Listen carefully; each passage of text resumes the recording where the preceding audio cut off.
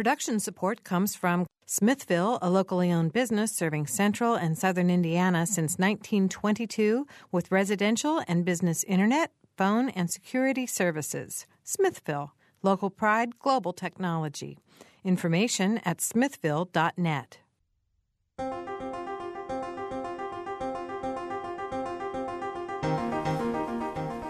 Welcome to Noon Edition. I'm Bob Zaltsberg, editor of the Herald Times, along with co-host Mary Catherine Carmichael.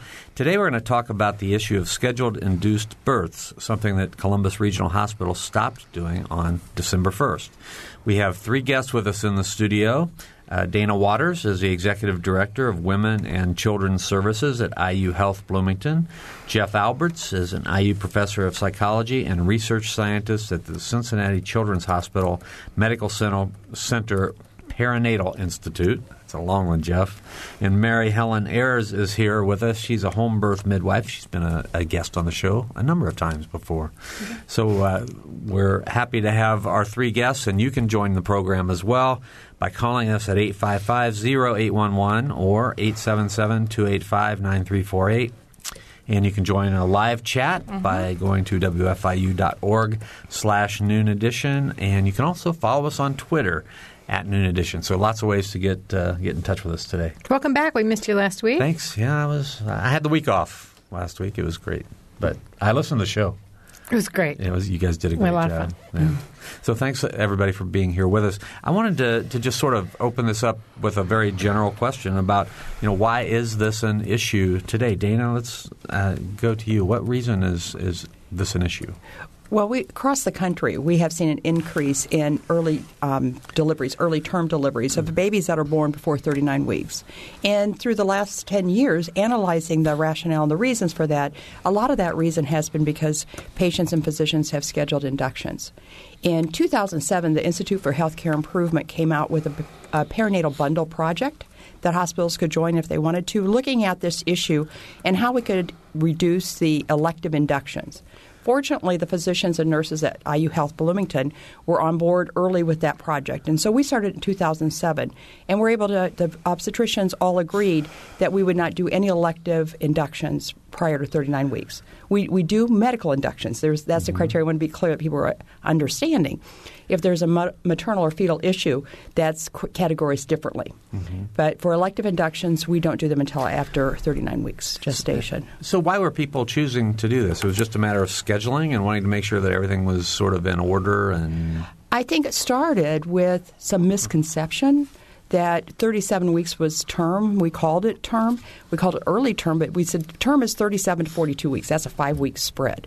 And there was misconception that 37 weeks was good and 38 weeks was good and 39 weeks was good and 40 was good and 41 was good and all was good. But actually, they're not equal, and it depends on the baby. And so as we did these, as we saw these babies, and we'll explain as we go through the show, I'm sure, about the different developmental issues with babies and sucking problems babies have, we realized that it's not all created equal. And so the research was very clear that after 39 weeks, the outcomes with these babies were so much more improved. Mm-hmm.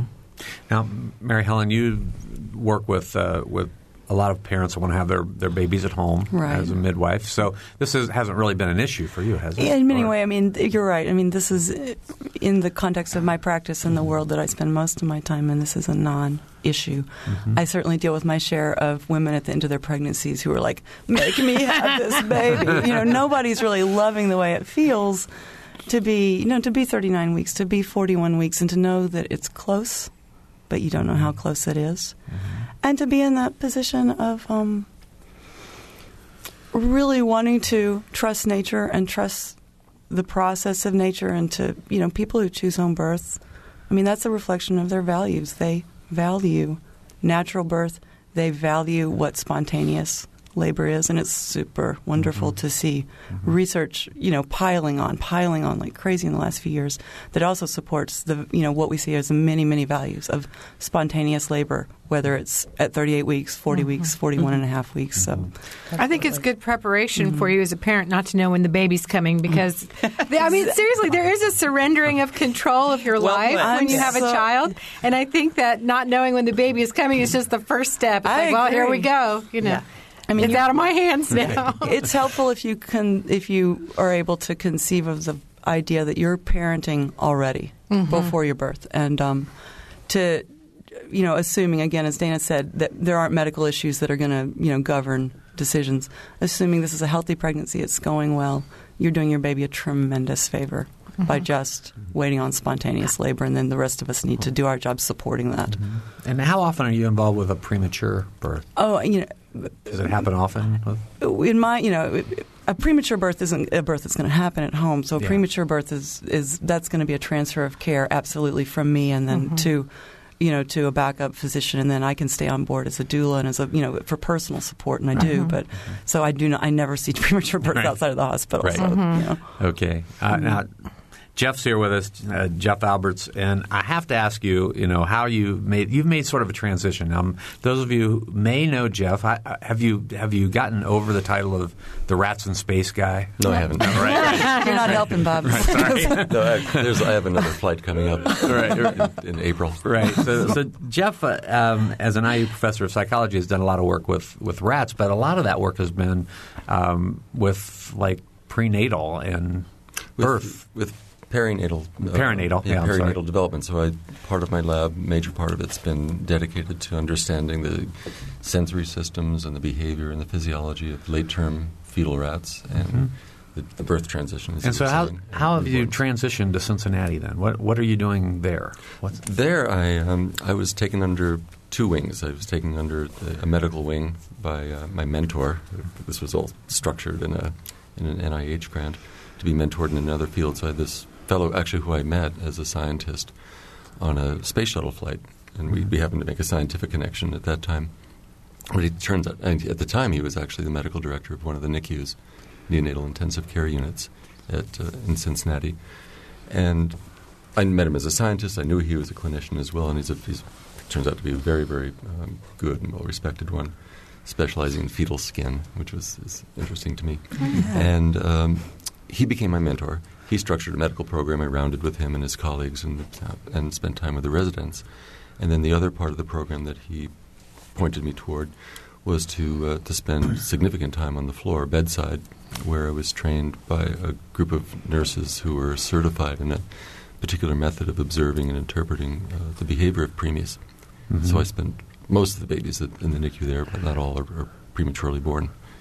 And so I spent my time specializing in them. And that's been phenomenal for me. So you're splitting your time between the two places now? Okay. All right. Well, let me give our phone numbers again, 855-0811, 877-285-9348. You can join a live chat at wfiu.org/Noon Edition or follow us on Twitter at Noon Edition. Jeff, what, from your perspective and observation and study, what important things happen between, let's call it 37 weeks to 42 weeks? That's kind of a wide range, but... Well, when Mary Helen was speaking, and you were talking about these sort of positive parenting reasons for seeing a term birth, I was thinking that, gosh, most of the babies that I know are also sort of living evidence of why you want a term birth. I mean, these I'll switch tracks in terms of affect, and these are beautiful, exciting, wonderful babies that are, in most cases, interacting with their moms and their dads. At least eventually, when they're 24 weeks, 25 weeks, it's harder to see that. Yeah. But they're busy doing it. But these are, if you look at these prematurely born babies, say the 36 to 40-week babies, which many of us still consider to be prematurely born or born early, they are often on ventilators.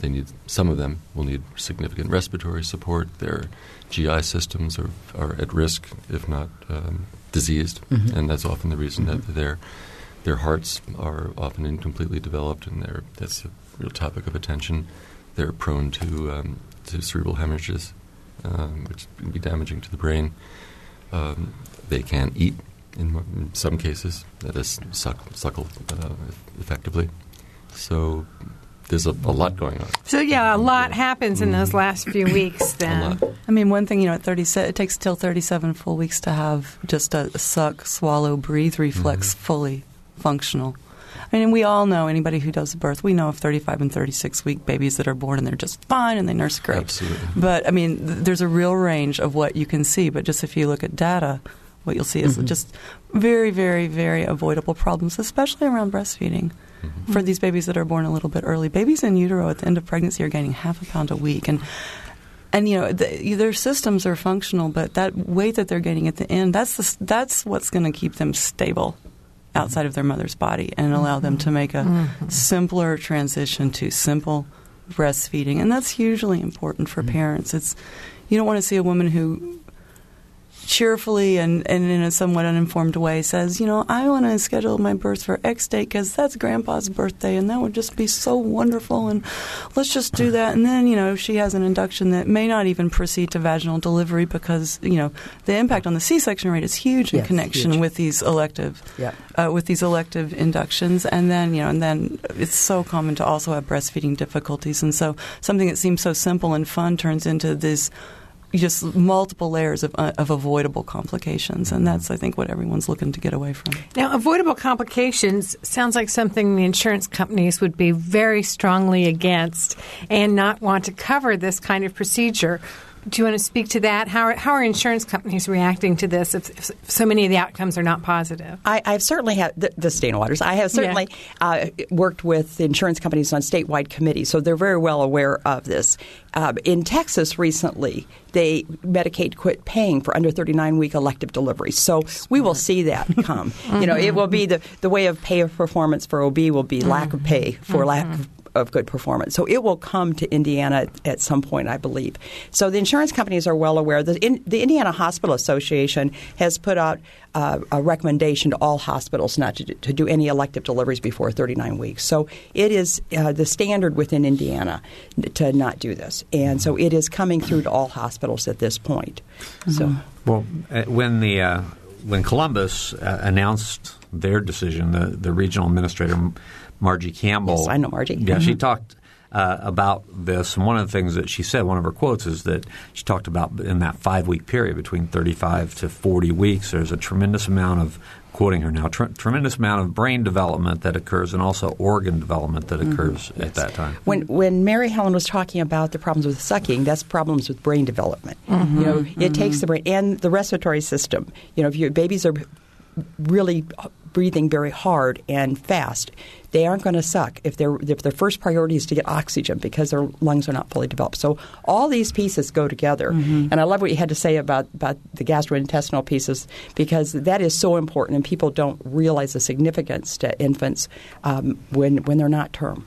Let's back up a little bit. I mean, how do we get to this point? Because we assume that every person who's giving birth wants the best for their child, and so how did we get here where many people had the idea that 37 weeks on that's good? Well, I think a couple of things. I think that, first of all, we had great outcomes with 37 weeks compared to 24, 25, 26. And they look big. They're over 5 pounds. They look a 37-week baby that is 6 pounds looks the same when you look at it initially as a 40-week baby that's 6 pounds. So they looked okay. But that doesn't make them equal. So we have that. And I actually think epidurals have had an effect on it. Back 30 years ago when epidural wasn't the standard, Pitocin was not desired by most pregnant women because the word on the street was you're going to have a longer labor and it's going to hurt. So women did not desire Pitocin. And it was only used if necessary. But epidurals have shifted that so that it's a pain-free labor.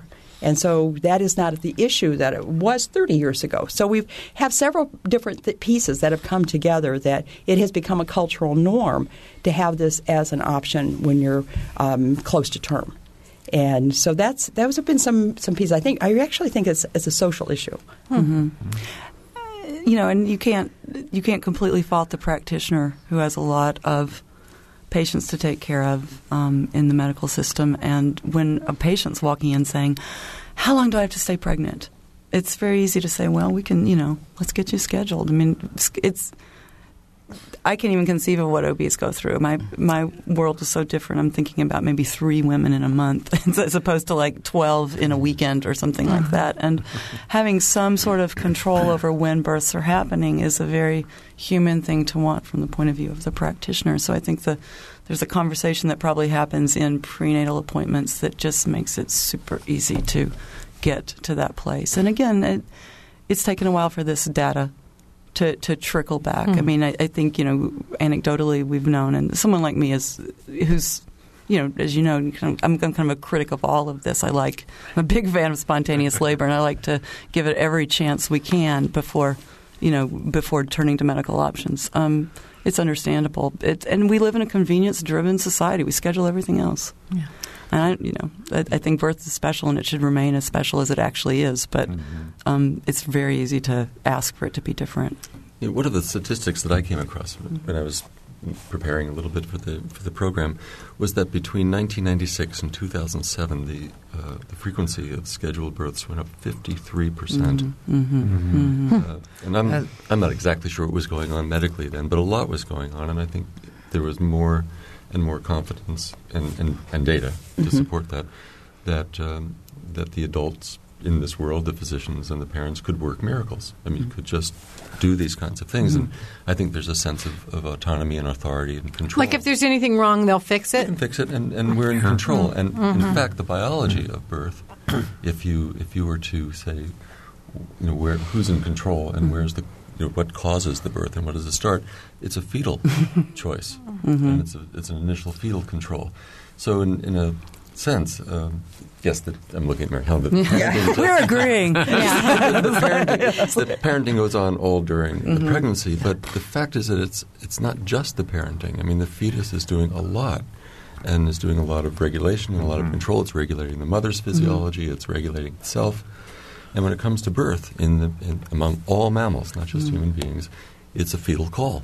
Waiting for that fetal trigger is going to get you a lot of benefits. A lot. If parents can be better educated about that. And, of course, getting data on what's going on inside a fetus, that's like the latest, that's the last data you're going to get. That's hard data to get. But it is much better understood now. And it's why... and it's why there's a variable length to pregnancies, and there is such a thing as a pregnancy that's gone on too long, just like there's such a thing as serious prematurity. But the range of normal is quite great, and counseling patients to the expectant parents who, of course, are unbelievably keyed up. About, this is a little off topic, but how can you tell what are the signs that a pregnancy has gone on too long? Well, there's some biological markers that physicians can do with ultrasound to take a look to see how much amniotic fluid there is, whether they can watch the baby's breathing methods with the amniotic fluid. So there's tests they can do beyond 40 weeks to see the well-being of the baby. And so they start doing those after 40 weeks. And if they see a decrease, after that, with a decrease in that, then they will do a medical induction. Because they're seeing that at the pregnancy. So there are things that we can do to reassure parents if their labor doesn't start spontaneously. If you want to join our program today, please call us at 855-0811 or 877-285-9348, or you can join the live chat at wfiu.org/noon edition. Now, as we talk about this, and I think, Mary Helen, you mentioned it's sort of a social issue in some ways. I mean, when I think of that, I think of, this U.S. sort of desire to control everything. Is this and it's not really a very fun thing to look at, but is this a U.S. phenomenon, or is this something that happens in other developed countries? Well, it does happen in other developed countries. It is predominant here, but there are other countries, particularly Brazil, for instance. They scheduled C-sections. Oh, right. They've lost their faith in vaginal delivery in a big way in Brazil. In Brazil? Yeah. Why is that? I think that's the bikini line. It's the bikini. I mean, that's the cosmetic surgery capital of the world as well. So I don't know. So it is not only in the United States, but certainly volume of births.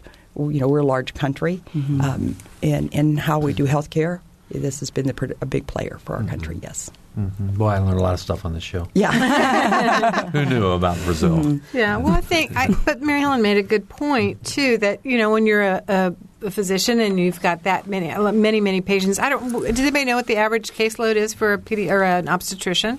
Well, the American College of OBGYNs say that an obstetrician's practice who's also doing full GYN is 150 to 200 deliveries a year. Wow. And most of our obstetricians are in that category, either individually or with their group if they're in a group. So we have about 2,000 deliveries a year at IU Health Bloomington Hospital. So. Now, one of the studies that has been released recently was from Columbia University. I'm not sure if you're familiar with this one, but it talks about researchers wanting to find out if carrying in pregnancy, not just a full term, but longer into the full term period, made a difference in how kids performed in schools. And what they determined was it did slightly. They talked about children who were born between 39 and 41 weeks did slightly better on third grade math and reading exams than students who were born between 37 and 38 weeks. So, it's of course people study a lot of things, but that's fascinating to me that I guess the brain development does go on for those last couple of weeks. Absolutely. Oh, absolutely, and continues. Very, to a huge degree. In the first couple of years, and and onward. Onward. Yeah, I think science and medicine is as much art as it is science. Is what I meant to say. Medicine is as much art as it is science, and so I guess I'm a little bit skeptical too. When they say you are 37 weeks, well, maybe you are, maybe not. I'm a little skeptical about that. Mm-hmm. Oh, we have good technology for dating pregnancies. In my practice, it includes a really careful history from the woman that you take down, and then if the pieces aren't coming together, then we first trimester ultrasound is actually very accurate. Beyond first trimester, it's not very valuable. But but a first trimester ultrasound is as good as a careful menstrual history for getting and dating. So we have fewer dating problems than we used to. Yeah, absolutely. Yeah. My feeling in general is that biological development, just in general, not just fetal development, but all biological development is timed by the interaction of countless parts. And what moves development forward is how these parts interact. And it's driven by those interactions, not by a clock. And that these things happen in what we call time. But the real time is the time of those interactions. And then when you are watching an infant, especially the preemies, they have their own time. And the way I've been trained to see them is to abandon my adult sense of time and start to appreciate theirs. And there are rhythms and patterns of it. And I think the same thing is true with the entire 9 months of their development, and certainly in the last 3 or 4 or 5 weeks when lots and lots of things are going on. And we can see that after they're born, because the first 9 months after they're born, kids develop differently. And so, it is the kids are on their own time frame. You're absolutely right. I love the way you put that. And it's perfect. There isn't a time. There's a sequence that you want because of these interactions, for sure. But the actual clock time is almost irrelevant. The differences are okay. Well, if you take that out to when they're older, you can line up sixth graders, and 2 of them will look like adults, and 2 of them will look like children, and the other one will fall somewhere in between. Yeah. So, and they're all going to get to the adult. Yeah, they're all going to end up at the same place eventually, but it's just the path that each one of them is taking to get there. So I get what you're saying. All right, we're going to take a short break. We're talking with Jeff Alberts, Dana Waters, and Mary Helen Ayers about perinatal care and early induced births, something that Columbus Regional Hospital stopped doing on December 1st, and Bloomington Hospital actually stopped in 2007, correct? So you're listening to Noon Edition, and we'll be right back.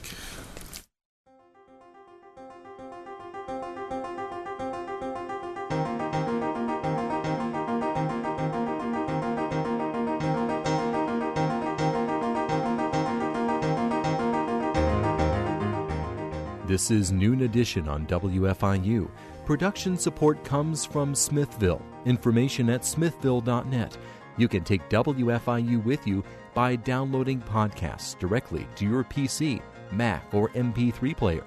Programs such as Noon Edition, Ask the Mayor, and Harmonia, and short features like Kinsey Confidential, the Ether Game musical mini-quiz, and play and opera reviews are all available on demand. Pick them up at WFIU.org. And have you heard WFIU's news features? The WFIU News Team brings you expanded and in-depth reports on topics affecting South Central Indiana. Catch the Friday feature just after 8:30 during Morning Edition, just before Noon Edition, and at 5:45 during All Things Considered. They're also archived on our website, WFIU.org.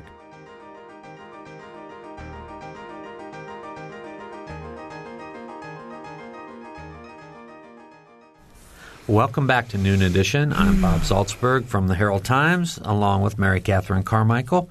And we're talking today with three guests: Dana Waters, who's Executive Director of Women and Children's Services at IU Health Bloomington; Jeff Alberts, an IU Professor of Psychology and a research scientist at the Cincinnati Children's Hospital Medical Center Perinatal Institute; and Mary Helen Ayers, a home birth midwife. If you have questions or comments, please phone us at 855-0811 or 877-285-9348. The address for the live chat is wfiu.org/Noon Edition. We have several different questions we want to start this half of the show with, and then we're going to get to our first phone caller. But the first question is, can we make a distinction between premature and early births? Dana? Yeah, yes. Actually, for preterm or premature birth, it is 30 from pregnancy until 37 weeks gestation. In that category, from 34 to 37, we call that late preterm. And then term is considered from 37 to 41 weeks. And in the stage from 37 to 40 weeks, we call that early term. So I know it gets a little confusing with all the different names. And then beyond 41 weeks and 6 days, it is considered post-term or post-mature. You'll see both terminologies used based on what the research you're reading. Okay. Mm-hmm. Now, premature would be before the 34? Before 37 weeks. Before 37 yes, weeks. Okay. Yes. Okay. Did you have a – oh. No, I don't. You don't have another question? I don't. Okay, let's go to the phones then. Let's go to Valerie. Well, I do, but let's go to Valerie. Let's go to Valerie. Okay. Yeah, this is a little bit of a tangential question, but it has to do with not simply the length of the gestation, but I guess what they call circadian rhythms and the signal between the fetus and the mother. Mm-hmm. I think you said earlier that in all mammals it's a signal from the fetus that results in the spontaneous, beginning of labor. And I've never given birth, but I've had a lot of experience raising horses.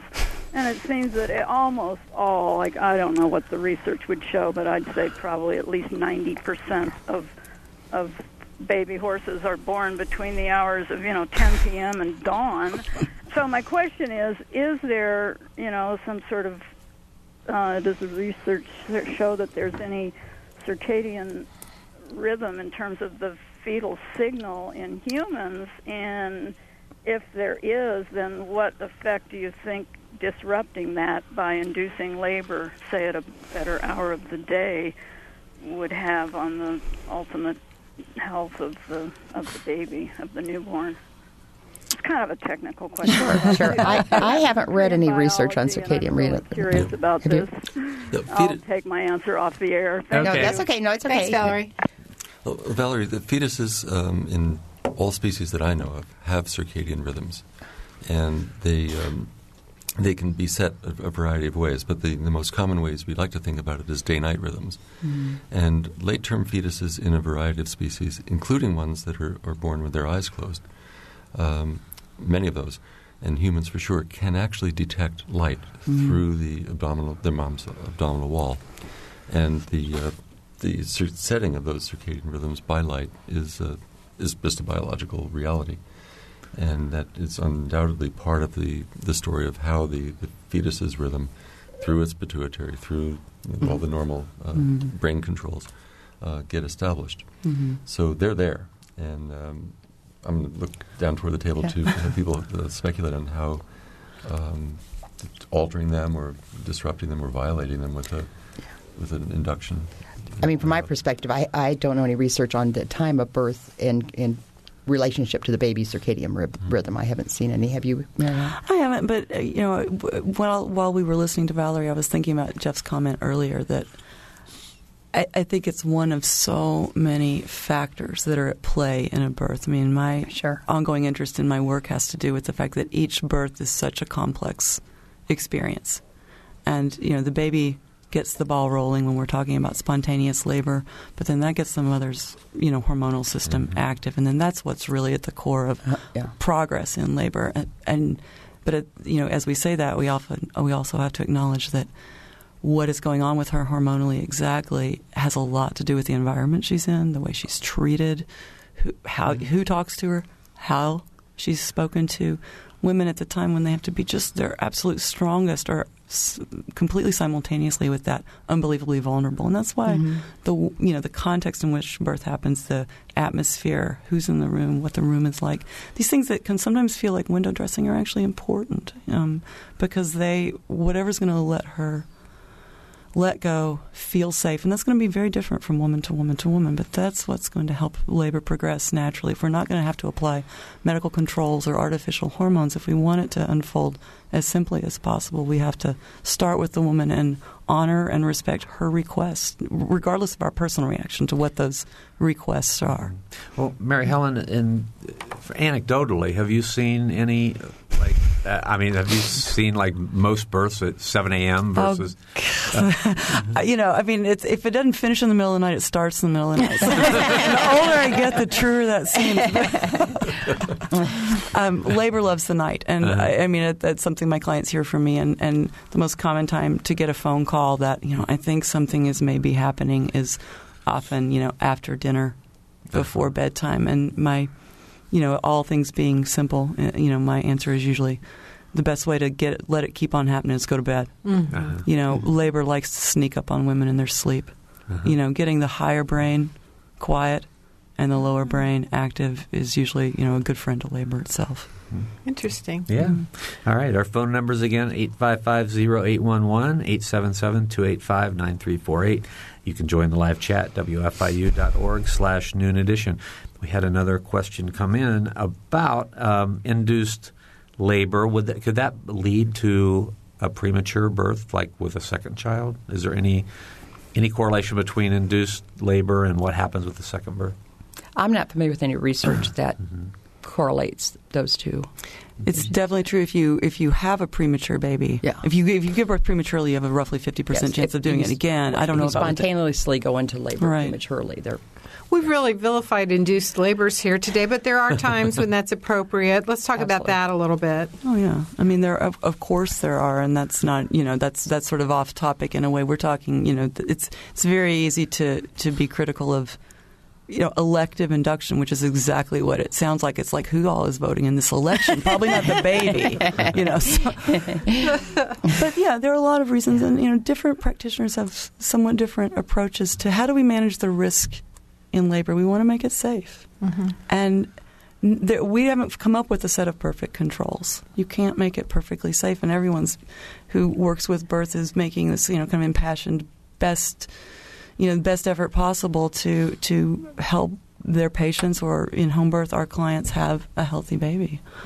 And the Joint Commission, which is a regulatory group for hospitals, they have about 3 pages of reasons why medical induction of labor prior to 39 weeks are medically indicated. So, there are medical reasons. Sometimes a mother has chronic hypertension and is progressing to become quite ill. Is that preeclampsia? Well, it can be chronic or it can be preeclampsia. It can be gestational. That is, yes. So either one that there can be those. There can be placental issues where the placenta, the afterbirth, have implanted incorrectly, and the mother and baby are safer to have an early birth. So there are medical indications for it, and they're clear. And the Joint Commission actually even says 5% of the time there may be an indication that isn't on that list. And in Bloomington, we have a double check before we do an induction of labor or a repeat cesarean section. The physician's office schedules it, and then the charge nurse goes back and double checks with that first ultrasound that Mary Helen was talking about to make sure that there hasn't been an error somewhere in between the communication. So we double check that on our patients and look at it. And we look at it against the ICD-9 codes, the codes that the Joint Commission uses. And if our physicians find a case that are in those codes, we consult with a perinatologist. And the obstetrician is an expert. They go to undergrad, they go 4 years to medical school, then they go another 4 years for residency. And so a perinatologist goes another 3 years for a fellowship. So they're the expert's expert. and they consult with the experts, perinatologists, and there are occasionally strange things out there. And so, yes, medical inductions are real. They're valid, and certainly we don't want to impact those at all. Okay. Right. We've had something come in online. It says, this is an email that came in from one of our listeners, and it says, I wanted your panel's commentary on the role of practitioners' workloads and preferences on inductions. I had a scheduled induction beginning 8 days past my due date without any indication of fetal distress. The only reason I was told was, quote unquote, the baby's going to get too big. And by the way, the practitioner had lots of babies that were coming to term. My induction failed, and I had a C-section 42 hours later. My second child was born via normal vaginal delivery 6 days past his due date with a fairly short labor. I had to fight like heck to find a practitioner who would support my attempt to have a vaginal delivery with my second. The rise in inductions leads to more C-sections, not only for those pregnancies, but subsequent ones, since VBAC support in this country is horrible. Who wants to comment? Well, certainly many places do not do VBACs, vaginal birth after cesarean, or what we call TOLACs, trial of labor after cesarean. At Bloomington, we do TOLACs and VBACs, and they're screened by the physician for medical indication and appropriateness, and that's a decision made by the woman and the physician together. And we have 11 different delivering physicians and a certified nurse midwife in Bloomington. So there are options for patients when they need consultation with other physicians on an issue. I just want to say, way to go for sticking it out and working for what you want. I mean, some of this, it's easy to sort of doctor bash around this issue. Nobody can give you an induction against your will. You have to be an active participant in decision making during your pregnancy and late in pregnancy. There are better resources than ever for pregnant women. I might suggest a wonderful book by a researcher named Hinsey Goer, who, when I was first a student, had a wonderful book called The Thinking Woman's Guide to Childbirth, because all she does is look at research and amass research and get it into, just data. Everyone's looking for what are the best practices, what is supported by research. We're all very swayed by what women want, but we can't, our practices need to be supported if we can't do what women want, if it's actually not as safe. So looking at what the best data is, and Hinsey Goer just has published a wonderful new book. My copy's on the way. I can't wait to have it. It's called Optimal Care in Childbirth. And if anyone is wanting to take data to a doctor and say, this is what I see, so do you have better data? If a patient wants something that her physician is suggesting something else, I mean, she has the right to kind of get to the bottom of what is actually the safest thing. So this concept of the babies getting too big, that's tricky. That's manipulative. I hate to say that, but babies do get big. But the only test of a pelvis is the birth itself. I get worried about my clients who have big babies, but there's the stories of women who were sectioned for what turned out to be an 8-pound baby and then pushed out a 9-pound baby with their VBAC. Those stories are legion, and that's a scary thing. It's scary to think about pushing out a baby. It's scary to think about pushing out a 4-pound baby, much less an 8 versus 9, and baby size is a factor. So that's such an easy issue to scare women with, and it's not very fair. Late ultrasounds are without value for fetal weight estimates. I mean, they have some value, but their range of error is so great that it's not what you want to be watching. You're better off with the same practitioner, feeling and measuring, week by week at the end, so you can make better, hand estimates, which isn't a skill that a lot of physicians are still, keeping up on. I have to say, I don't think. And an induction, unless it's emergent because of severe medical need, needs to be a joint decision between the woman and her practitioner. And so they need to talk about it. They really do. They really do. Women, I think women sometimes fail themselves in not asserting what they really want. I spent a lot of time talking to women who feel like they just sort of caved in the midst of that conversation, and they have feelings about it, and that's unfortunate. It's good to do some independent research and go in prepared for a conversation. Yep. One of the most beautiful things I think I get to watch a lot with, especially with one of the nurses that is one of my trainers, is when she is watching her talk to mothers, especially, but really to parents, and often in many, many different contexts, telling them that that the most important thing they can do at that point is to be their baby's advocate. I think that really starts preterm. Yeah. Yes, it does. It does, absolutely. Advocate. Yes. And what this caller, writer, was doing was being her child's advocate. And I think they need support and encouragement and rewards for doing it. Absolutely. Yeah. I feel I've seen really good support for VBAC in this community. I mean, it really needs to start with the woman. She really has to want her VBAC, but she has good choices, Let me give our numbers again, 855-0811 in Bloomington, or if you're out of the Bloomington area, 877-285-9348. You can also join a live chat at wfiu.org/Noon Edition. Let's get back to our beginning topic today was that Columbus Regional is going to stop doing requested induced labors just as a convenience. Under 39 weeks. Under 39 weeks, thank you. Yes. So this is certainly a national trend. Bloomington already did it. How long do you think it's inevitable that all hospitals are going to say, we're not going to do that anymore? Yes, I think all hospitals will say it. I think either by consensus or by mandate or by best care. I mean, for whatever reason, it will happen. I'm going to put a plug in here for women who still want an induced labor, that as they make their decisions with their practitioner, that they look at different pathophysiological things that are going on with them.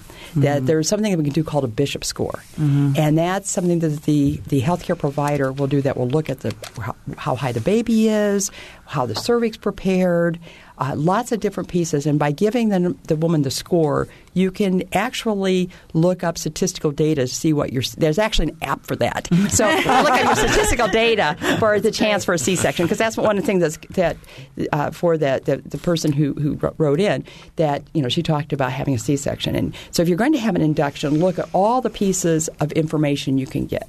And that's one that we use at Bloomington for inductions. The study that I quoted earlier from Columbia about children born between 39 and 41 weeks did slightly better on third grade math and reading exams. Is there the potential for that to be sort of misread by people who say, okay, if my kid is going to be a math genius, I need to keep that kid in utero for 41 weeks?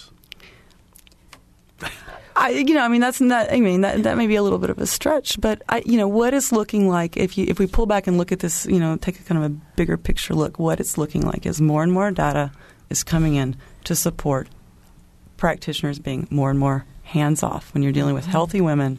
Like let's promote spontaneous labor inside this time frame of 37 to 42 weeks whenever we can. And the more we can promote spontaneous labors and letting babies initiate their process, that is bound to be good for babies. It'll be a long time before we have the data proving it, but it sure makes a lot of sense. And we have and there's a fair amount of data that's when did this shift from people? Now. We used to hear about people scheduling their C-sections.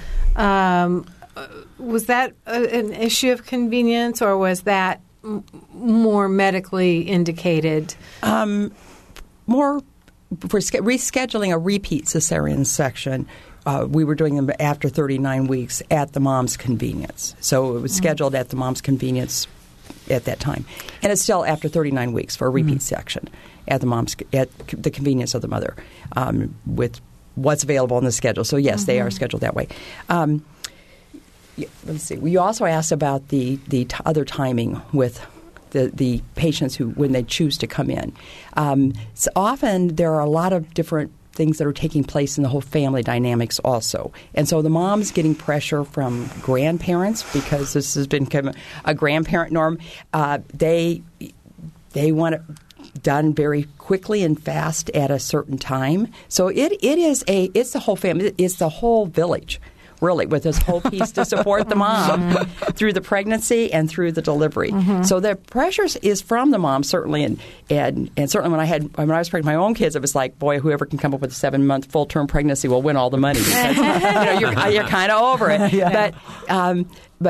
But it's also that moms get good support. And so often right now with the 20-somethings, their moms are working like me, 50, 60 hours a week, and we're not there to support them like they need. And so this is something that grandparents and siblings, we all need to be taking a part in supporting that mom. Mm-hmm. This seems like such a public health issue, too, as far as certainly supporting the parents and the mother, but also encouraging as much full-term natural birth as possible. What kind of support, if any, do you get from government? And I guess I'm thinking nationally because this is a national issue. Are you seeing anything from them? Well, the Institute for Healthcare Improvement is a national organization, a not-for-profit national organization. We're not seeing anything nationally. Our patients, the payer is Medicaid, and that's a state program, and that's 41% of the patients in Bloomington, 51% in Indiana. And other insurance payers, there is a measurement that they're looking at. We report some different quality measures, and in elective deliveries before 39 weeks is a quality measure for insurance companies. So you're getting it from different payers, more than a national push. Mm-hmm. I mean, it's costing a lot of money. These elective C-sections. That's what makes me wonder why there isn't some kind of a campaign saying, nature knows what it's doing. Let it take its course. This is bound to be. It costs us a huge issue. If you are having more C-sections, more, morbidity and even mortality in babies from if you're having, prolonged breastfeeding difficulties, you've got people staying in the hospital longer, and it's just driving costs up. So the people who care about, in-hospital costs are bound to be on board with this. Mm-hmm. Well, not only, I'm also thinking, we turn ourselves inside out to make our children as bright and stimulated as they can be, but it seems that you give them such a leg up by just letting them stay in utero as long as they need to. Yeah, doing less is doing more around this. Doing less is doing more for the baby. That's pretty obvious. And again, when we're talking about healthy babies in their moms, and without medical indication that the pregnancy needs to be brought to an end. More was this soon. something that was happening and I'm sorry if we already answered this, but for some reason it's come back around in my head. Was this something that was happening on a very high percentage?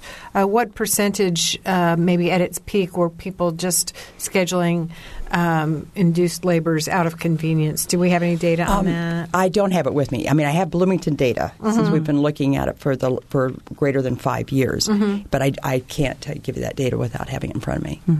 But certainly across the country, and there's lots of national data out there, that it peaked. We're actually seeing the early term births go down in Indiana. The statistical data that we're getting from the birth certificates is always a couple years behind, but we're seeing progress across the street. I'm very proud of what the state's doing. The Indiana Perinatal Network is a group in Indiana that anyone who's interested in perinatal care really needs to investigate.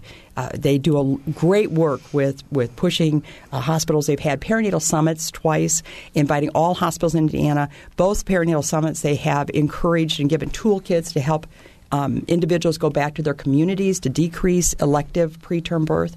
So that organization, from a state perspective, has been absolutely awesome to help hospitals with the different resource issues that they have. So they've been good. Jeff had that great stat early that is probably worth repeating about the rise in induction the stat rates. was that between 1996 and 2007, the incidence of elective C-sections went up 53%.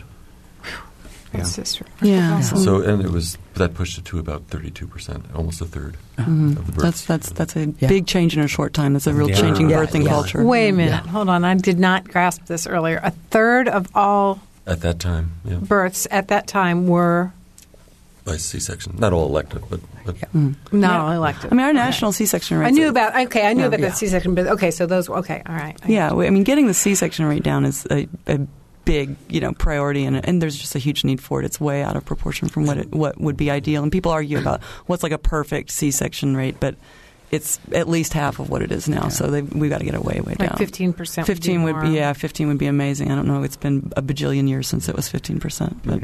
Well, we're looking at ourselves nationally, as even though we may be improving a lot locally, which is wonderful. Yeah, it's huge. Our national things that I'm most aware of, our national prematurity rate is 12.5% and rising, not decreasing, not holding steady. We're not doing well compared to the rest of the industrial world, and we're on the wrong the curve is pointing I think the wrong way. the March Dimes gives the United States a D in prematurity. That's right. And actually, I have some data there. I guess Indiana got a D in 2010 and then raised it to a C in 2011. I'm not sure if the 2012 numbers have been released. Probably not. And Probably not. to put it Yeah. in context, in Sweden, the premature births are less than half. It's 5.5%.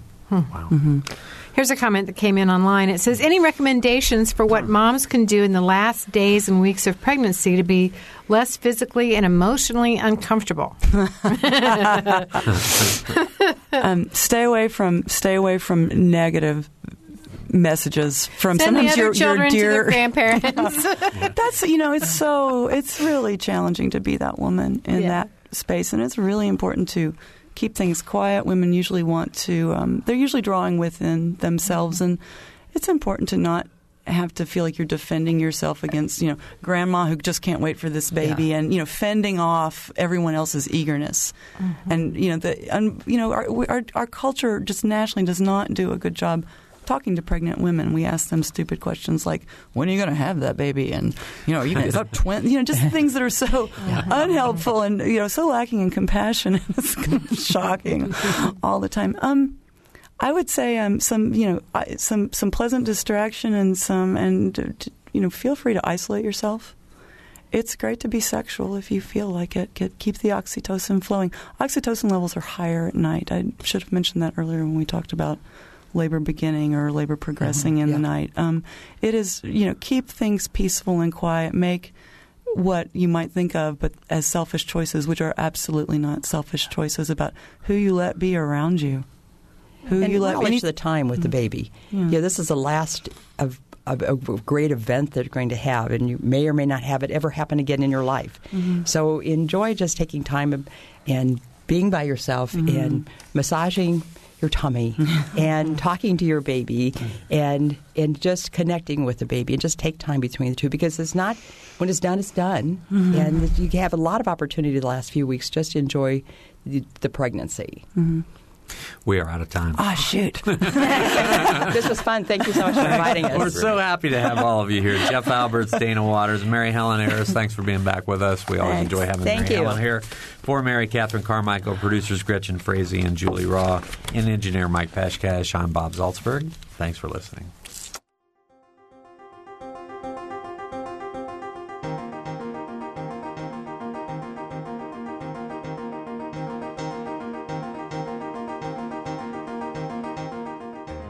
Noon Edition is a production of WFIU and the Herald Times. A podcast of this and other WFIU programs is available at wfiu.org. Production support comes from Smithville, a locally owned business serving central and southern Indiana since 1922 with residential and business internet, voice, and security services. Smithville, local pride, global technology. Information at smithville.net.